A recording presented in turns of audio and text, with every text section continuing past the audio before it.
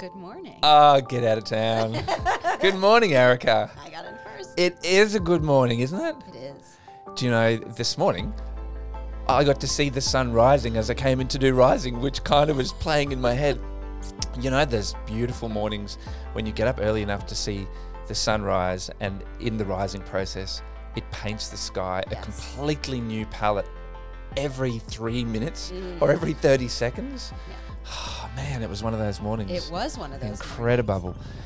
But what I really appreciated was the first time I saw the sky, it had, you know, the Rising logo with those colours. It was dead set that palette. And then I turned the corner and it was just awash with orange. And then I turned the corner and then it was orange and yellows and... It was a beautiful morning. Oh, my goodness. It is a beautiful morning. Profound. Yeah. Do you know, I am a bit of a scaredy cat when it comes to the cold. So I grew up in a place where Brisbane winters are brutal. So Port Elizabeth in South Africa has very, very, very mild summers and winters. So when we moved to Brisbane, Brisbane winters were the most cold thing I had ever imagined. And then we moved to Tasmania, and I was actually scared of what the cold would be like.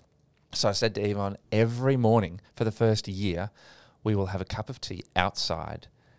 Rain, hail or shine, we will drink a cup of tea outside, and after 1 year, we'll know what cold looks like, and then we won't be so scared of it. Well, I won't be so scared of it anymore.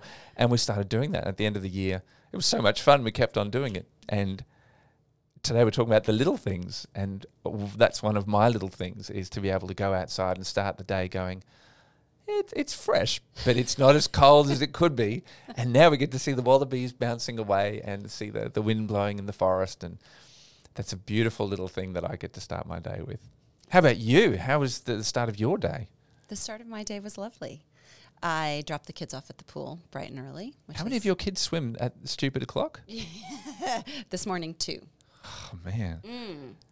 And instead of going straight to the gym or even going for a run, my little one was up. So I asked her if she wanted to go for a walk with me. And so we watched the sunrise just as we walked up the hill at Mount Stewart. And it was awesome. What time were you two going for a walk? 6.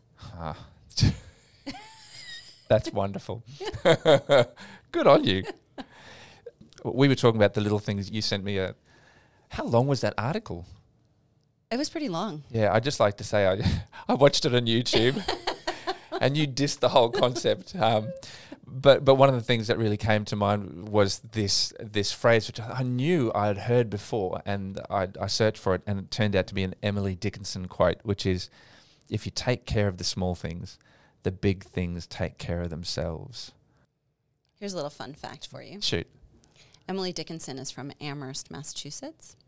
And that's where I went to college. That's my hometown. So her house was right next to the campus, and it's now owned by Amherst College. Did something of Emily Dickinson rub off on you? Can you share I just shared. A Dickinsonian something? That's what I just shared. Okay. I missed it. Hang on, I'm backtracking. That's wonderful. Right. Better. Thanks. She's so right, though, isn't it? It's the little things, because often we look for really big things and we look for mountaintop experiences and we strive for those because that's what we see everyone else having on Facebook and Instagram and whatever. But in reality, it's the little things that accumulate. And when we do the little things authentically and when we do the little things well, that is really what sets us up for beauty and success and connection and all the things that we aim for. And I think in our interactions with others, those little things are felt and noted. You know, they make such a big difference in our day and in our interactions with the world around us. I was at a conference and there was a lady talking about dementia. It's very powerful. She was a lady who was suffering from early onset dementia, and she used to be the science advisor to the PM, so very high-functioning lady, and had significant cognitive decline. And she said, at the end of the day, I struggle to remember what I've done and what has happened. But what I do know is how I feel. And what I feel is a cumulative total of all the interactions I've had through the day. So even if we don't even remember the little things, it's those little things that add up to make us experience the colour of our life the way we do. It was really profound. That is profound. for me as a carer to hear that, I think every little moment I get to share with a patient and build them up and do something that they may not recall, it still has value. It matters, those things that point us and just take us even one step farther along on the path of our day and ultimately our lives. That's what sets the tone.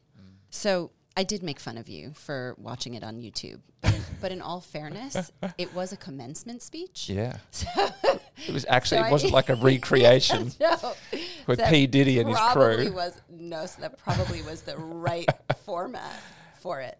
But it was this Admiral William H. McRaven, maybe? Sure. And I think it was in Texas. And the story behind Sure was, because he finished going saying, "Go the Horns." And I knew what that meant because of the Longhorns. Yeah. So he was this old Navy SEAL. I mean, you would know this better than I would because I only know it from the way that it read in the story. But you wouldn't want to mess with him. You could kind of tell that actually from the. Yeah. I like the way he referred to himself as humor this old sailor. Yes. And I thought, wow. But he's talking about how, for me, the take home, in addition to it being the little things, he really honed the message. And he was talking about, if you want to change the world, you start by making your bed. I thought, wow, that's so good. If only I could get my kids to change the world. Yeah. But just that concept of taking pride in the simple and the mundane, that those things matter. And then he went on to say, that you've then accomplished the first task of your day and you've done it well and should have a sense of pride about it. There was something simple and yet very profound for me in that message. And after I listened to him share that message, every morning when I get, I fold my pajamas. I never realized I fold my pajamas. And this morning I'm folding my pajamas and I said to Yvonne, why do I do this? Here I am taking care to make them nice and neat and sliding them under my pillow, and then nobody sees it all day, and then I just yank it out and put it on without thinking. But yeah, I guess I fold my pajamas. There you go. I've achieved something today, Erica, even if the rest of the day is a failure. Did you make your bed? No. No, because Yvonne was still in it. Because my family doesn't want to get up and walk at 6 a.m. after two of them are already in the pool. Crikey, no. And similarly, there's this wonderful story that I read about Mother Teresa, who received a Nobel Peace Prize. She receives the prize, does her, I don't know what you do when you receive a Nobel Peace Prize. She does that thing. Yeah. And then there's a number of reporters around there, and she then opens up for questions. And one of the reporters says, Mother Teresa, you've won a Nobel Peace Prize. Can you tell us what can we do to make world peace a reality? And she said, go home and love your family. I love the way that she's able to capture the magnitude of changing the world and bring it down to something so small. We talk about making the bed, loving your family, these little things that we do that actually make a profound difference. And like you said, they change the world. So if people start reading about the little things that can change the world, everyone's got a different opinion about what the right little things are. What's one of your little things that you found makes a real difference? It's funny. So you had posed that question, or when we touched upon that question earlier, I feel like that should be a simple question to answer. I had to think about it. Mm-hmm. I guess partly because my go-to, which is, it's the little kindnesses. That feels perfunctory, feels like a throwaway answer. But it's anything but. Yeah. The little kindnesses, that's the stuff. That's the stuff that binds the stars together, isn't it? Yes. That's elemental. And one of the other take-homes from that, to refer back to that commencement speech, was if you can't do the little things right, you're never going to do the big things right. And I thought, that's it. Right? There's that saying that how you treat the one is how you treat the many. And that always seemed so profound to me, because I think people, society, glosses over that. We excuse bad behavior either in a moment or I'm tired but those things matter. And perhaps it's because the little things really dig down and belie the underlying attitude that lives inside of us. And if we're willing to be that way with one, when the filter is down, then that's our undergirding value. But if we take the time to really bless the one, then that means that's our intention, and then that's how we're going to live out the big stuff. Speaking of the little kindnesses, there was this moment. So in my role, I'm often asked by staff members to be their support person when things hit the fan and it goes very wrong and they need to sit down with some scary people and have some hard truths shared with them. Sean, can you hold my hand, please? So I've been in many of these meetings, Erica. And I remember one of these meetings, and a nurse had, who's no longer here, this is years ago, had failed in her nursing duty, and I was expecting the worst out of this meeting. And we went in, sat down with the clinical leaders all the way up the chain, together in the room with her. And the head clinical leader sat down and said, you didn't come to work that day hoping to have the outcome that you had. You didn't want to be the version of yourself that you were. I really want to know, what can we do to help you be the nurse that you want to be, so that you never have to be in a situation where you end up with that behaviour ever again. And it profoundly shifted the whole meeting, just this approach of, I want to build you up. I want to be kind to you. I want to nurture you. You're part of our family. We don't fire our family. We build up and support our family. And I was totally overwhelmed by the concept that kindness could be a part of this really hardcore performance management process. And I thought, boy, that little thing totally transformed that entire interaction and process, and the way that nurse felt she could continue to work at Calvary. Right. It wasn't a dark stain on her record, but it was a moment of learning and support. Ultimately comes back to the question of, what can I do to support you? It's the little kindnesses. Absolutely. Okay, so for you, yeah, to turn the question around, not what are the little things, what are your little things? My little things, I also started with kindness. And then I didn't write it down, and I hadn't thought about this, but when you just asked me, I think the thing for me is authenticity. It isn't a big thing, but to be authentic is profoundly life-giving. And if I get to be authentic in an interaction, it means that whatever I produce is going to be my best work, because I'm not filtering it through a number of layers.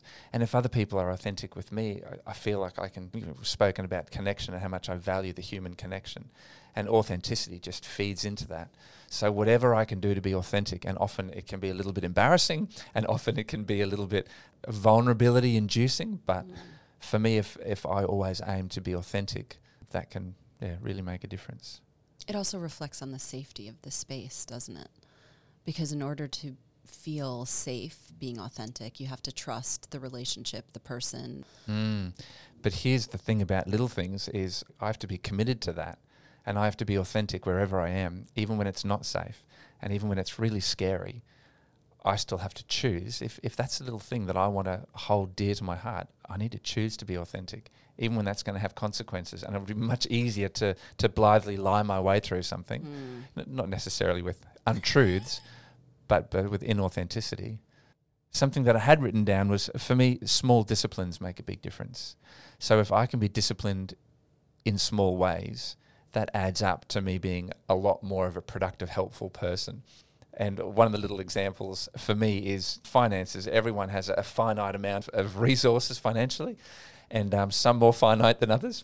And we do this thing in our family. We have the Conry Olympics, where every 4 years there's the 29th of February. And it occurred to me that, blow it, this is once every 4 years. No matter what is going on in life, on the 29th of February, the Conry family does not engage with the world.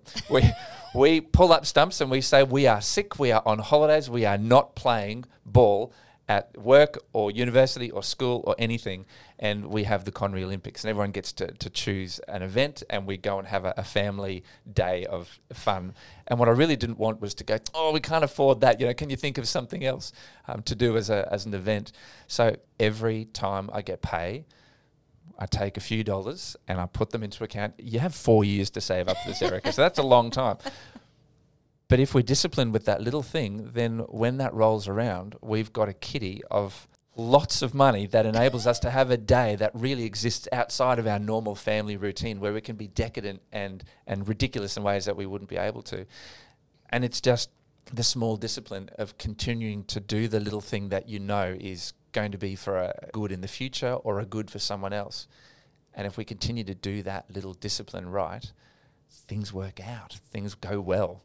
That's beautiful. I love the story. I love the notion of the Conry Olympics. That just makes me smile.